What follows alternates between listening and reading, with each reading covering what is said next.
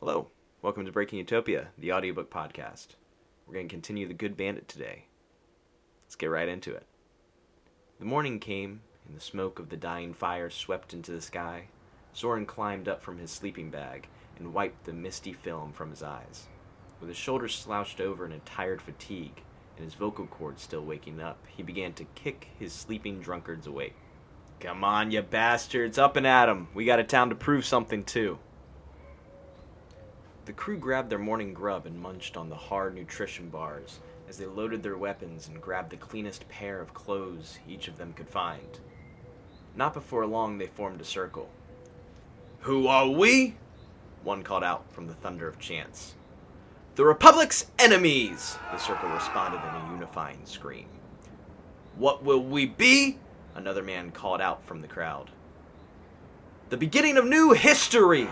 the crowd wailed back in joy. Soren and Lexar entered the circle, standing in unison among the rowdy crowd. "Gentlemen and women," he began with a proud grin on his face. "Today we give back to a town with the growing boot of Arkan oppression weighing over it. Not 2 years ago we were a free village. The Arkans were our government, yet they were never so bold as to enter our town and depose our leaders with their own. We used to vote on our leaders. We used to decide our own sheriffs and our own laws. We have been taken over by people who were never born upon this soil. Today, we make our first major stand. We show them Armanster's grit firsthand." The men yelped and hollered in joy. Lexar raised his hand and swung it towards the forest exit, calling his men to follow. The band of rebels began their march, first toward the Crown Road. The Crown Road was the main artery of all the Arkan territory. It stretched all the way south to Lowry, and all the way north to Blightham. Most every road in the territory connected to it. Armanster sat on top of it. Soren and Lexar walked ahead of the group, leading them down the Crown Road as if they were generals of some army. Soren carried the bag of taxed coin on his back, as Lexar walked with purpose beside him. Yet both of the men had very different thoughts on their minds as they marched. "Soren," Lexar said quietly, as he kept his head straight ahead. "Yes, Lex?" Soren asked, having no qualm looking to his right side towards Lexar. "I've just noticed you told us we were going to spread the wealth, humiliate the Krebs and his men and all that, yet you never told us exactly what today's plan was." The well-made rebel pondered shyly. Soren's eyes widened and his mouth made a sound of realization.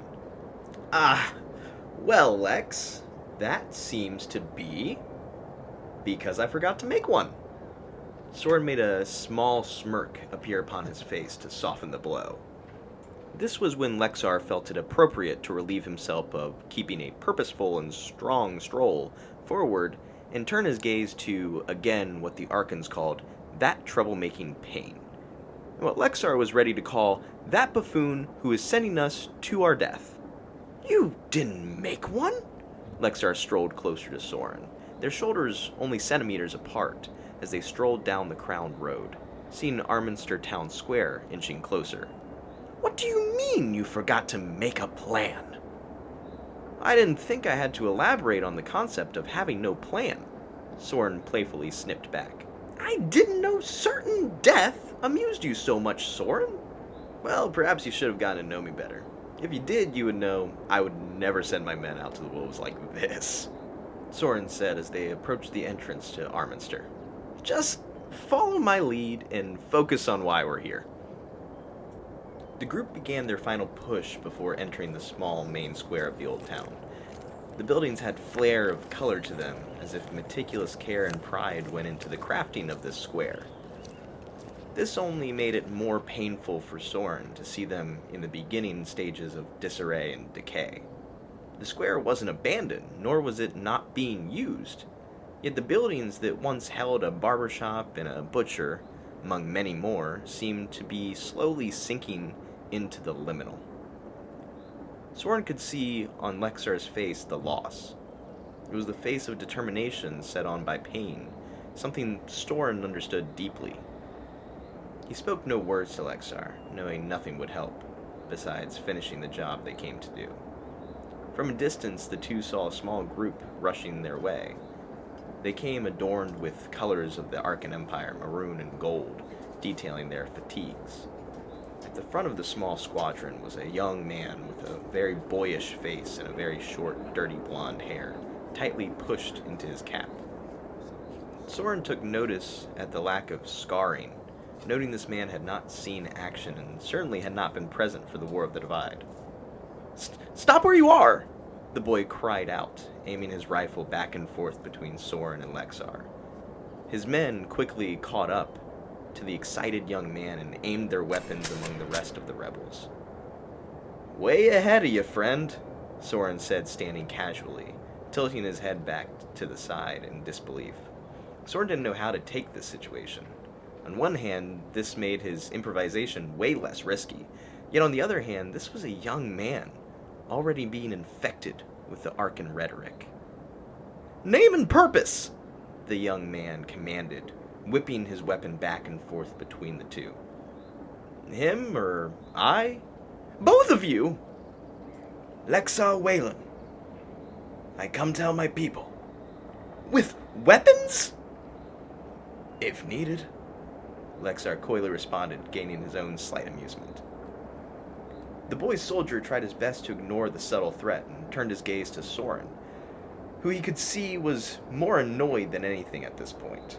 Soren stared back at the boy soldier with apathetic eyes.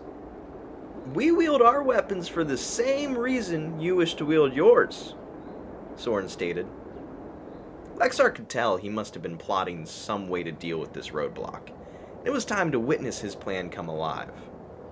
To protect people who cannot protect themselves, and to protect ourselves from anyone who wishes to harm us along the way. I believe you wish to do good with your weapon you bear.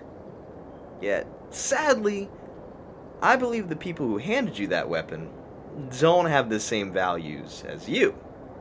"Yeah? Why's that?" the boy said. Soren could tell his hands began to faintly tremble. "Look around you, kid," Soren said with a scoff as he twirled, looking at the empty stores and decaying landscape. "You want to protect this town, don't you?" "Yes." "How can you protect something when it doesn't exist?" Soren asked, leaning in to pronounce his point. "How do you protect it from the ones above you?" "You let us through," Lexar answered, almost as if he just caught on and was surprised with himself. The baby-faced soldier's eyes went wide. Anyone in the square could easily tell he was in his own mind fully at this time. The young man's mind became a chessboard, and upon it he saw a couple moves he could make. One such move involved him ordering his men to fire a warning shot. Yet he could see that could end in bloodshed, and the young man did not wish to die too early. Another move he could picture allowed him to live. Surrendering and laying his arms down was a good strategy, but would leave him with little respect, and even possibly being named a traitor. His last move was to simply run away. He didn't like many of his moves. This brought him to a realization. He was in checkmate before he even knew it. The young soldier at this realization looked up to see what was from his perspective a demented grin across Soren's face. It was as if Soren knew what the conclusion was for the soldier, as if he was steps ahead of them all. The baby-faced soldier dropped his head down in defeat and laid his weapon on the ground. Lexar was not expecting such an easy end to this conversation. What surprised Lexar more was the young defeated soldier standing up from his gun and marching into the crowd of rebels. "What are you doing, kid?" Lexar asked as the man began to enter the crowd of rugged rebels. "You said it yourself. I wish to protect this town. I wish to see it thrive as it once did. And if I'm part of the problem, I must make up for what I've done." Soren gave Lexar a nod as if to tell him with a bob of his head, "This is why we do all of this." And surely enough, Lexar already came to such conclusion. The remaining troops who were moments ago led by the young soldier still held their ground. Lexar could see, though, that their morale was wavering. They were outnumbered, and their lead had switched sides. Worst of all was the fact that the sheriff was still missing. "What say all of you?" Soren called out to the 4 soldiers. "Your team captain has made his choice. You still have time to make yours." The group stayed stoic. Their weapons kept steady aim on the rebels, and each of them refused to respond. "You only get one chance to back down!" Lexar called out. "Easy there, Tiger. Dial down the vague threat meter, would ya?" Soren quietly muttered to Lexar on his side. "I'm sure we can all agree neither party wants this to go poorly, right?" Again, no answer behind the aimed rifles. "Well, I'll take that you're not firing at us as a yes." At that moment, from behind them, they could hear the sounds of skin slapping concrete. The rebels parted and allowed a small, graying figure to pass, being shaded from the sun by a large, towering man behind him. The rebels all began to choke as they fruitlessly tried to hold back their laughter from seeing Colonel Krebs and his bodyguard holding their large bundles of hay below their waist as a makeshift self-censor tool. The colonel's eyes never moved from his feet. His whole being seemed to be turned in on itself, as if he was protecting himself from an attack. The burly shadow behind him acted as his guide dog, keeping one hand on the colonel's shoulder to move him through the crowd. The shamed colonel passed Soren and Lexar without words or even a glance. Soren had been fighting the Arkans for 3 years now. He picked up some understanding of ends justify the means, but even with that understanding, he couldn't help but feel some sort of empathy for the humiliated old colonel. Lexar, on the other hand, was a different story. Looking across the parting at Lexar as the colonel passed, Soren could see the sense of pleasure on Lex's face. It looked as if Lexar was reveling in it, as if this painful and disturbing walk the man and his bodyguard were in the midst of completing was a sort of treasure. It was as if the distributing of the taxes had somehow become secondary to Soren's nominated next leader. Krebs made his way towards the 4, whose faces were stuck in an almost catatonic state of confusion and astonishment. The shamed colonel finally found the will to look up from the ground under his bare feet and gave a stern, simple command. "Open fire." This command was enough to bring one of the soldiers back to reality. "Sir?" "Open fire, I said, damn it!" The colonel lashed out with pure, seething rage. "Open fucking fire!" Soren took a deep breath. The 4 from a distance could see Soren had closed his eyes and garnered a gentle and peaceful smile, as if he awaited the soldier's next move happily. The colonel spat at the ground in front of the 4 soldiers and gave up barking orders, wanting to finally cover himself with something that wasn't a dry plant. As the old man hobbled nervously to his home, the remaining troops pondered on what they just witnessed. Like their young leader before, they began to question their situation. Their own squad leader switched sides. They were outnumbered, and the sheriff had seemed to completely lost his mind. It finally began to seem like a losing battle. They could either die following orders, or survive with their esteem broken. Soon they came to the conclusion. Like any right-minded person, they gave up their weapons for their lives. Quickly they rushed from the scene, knowing that even if they tried to help maintain the crowd, or tried to do any good at this point, it would only rile the crowd more. The townsfolk who witnessed the situation unfold began to call out to the town, as if they were criers of the news. The band of rebels stationed themselves in the town square. Soren and Lexar stood handing out the stolen taxes to the people as they arrived, while their men made sure to keep the peace. Soren could see the pure joy on every face that approached. "You're the wolf, aren't you, sir?" said a small boy as he approached with a burly old man. "My dad says you go all around the territory, fighting off bad guys and freeing people like us." The man next to him laughed and patted the boy on his back, hoping to stop his embarrassment quickly. Soren leaned down and took out a small taxed coin, handing it to the boy. "Your dad has heard right, son. Mostly, at least," Soren said, tussling the boy's hair. "I go around and teach people like your dad how to stand up against the bad guys, so they can make the world a better place. For you." Soren said, turning to smile at the boy's father. The man gave a nod and mouthed thank you to the kind rebel. As they left, Lexar came up behind Soren with a gentle smile across his face. It was something softer than what Soren had seen earlier. It was less villainous and more joyful. Soren hoped that gesture of ill was only something brought on by the heat of the moment. He wanted to leave it in the past and kept quiet on the topic. The kids, they hear a lot of stories about you. Lexar said as he looked on at the joyous crowd that now began to celebrate in the square. Yeah, over some time I began to notice. Soren answered, shaking his bag, checking in case there were any leftover coin. I must admit, I don't know if it brings me joy or sorrow to know kids are looking up to an outlaw. They don't look up to an outlaw, they look up to a symbol of hope. Soren let out a sigh, tired of such an overused phrase in his life. Children shouldn't be yearning for hope. That means they're hopeless. He threw the coinless bag to the side and began to turn towards the road to camp. Lexar began to follow quickly behind.